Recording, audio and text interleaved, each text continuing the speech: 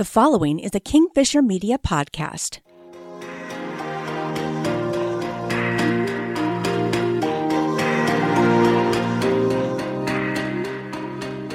What's wrong, son? Dad could tell as soon as I got home from school that I was upset. Nobody likes me, I told him as I broke down into tears. School was rough for me as a kid. I was what most adults saw as an odd duck, and what most kids saw as unlikable and weird. It seemed like the more I tried to make friends, the more these potential friends were determined to pull back. This day was especially difficult. Most days, the other kids just tried to avoid me. This time, they'd made it clear that they didn't like me and probably never would.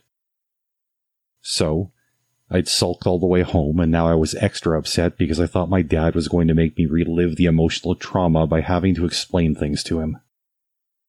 Dad surprised me that day. Son, I'm going to tell you something that isn't going to make you feel better right now. You're not going to look back on this one day and laugh. Having your feelings hurt through rejection doesn't work that way. This is always going to sting. Great, I thought. Why couldn't you just let me go straight to my room? Dad continued. I can see by the look on your face that you just want to go hide in your room. That's fine. I'm going to let you, but not until you hear this. How does he do that? I wondered to myself. Hear me, because I've been through this stuff myself. You're better off sitting alone than surrounded by a bunch of people who don't really like you. I know that you're not like the other kids. That's okay. Sure, you can change to please them, but they won't ever be friends unless they like who you really are.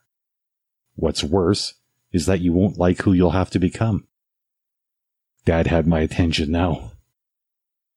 If they don't like you, and you don't like you, how do you think that's going to feel? I didn't answer him, because I didn't have to. Do you have thoughts on this or anything else I've shared with you? Send me an email. I'd love to hear about it.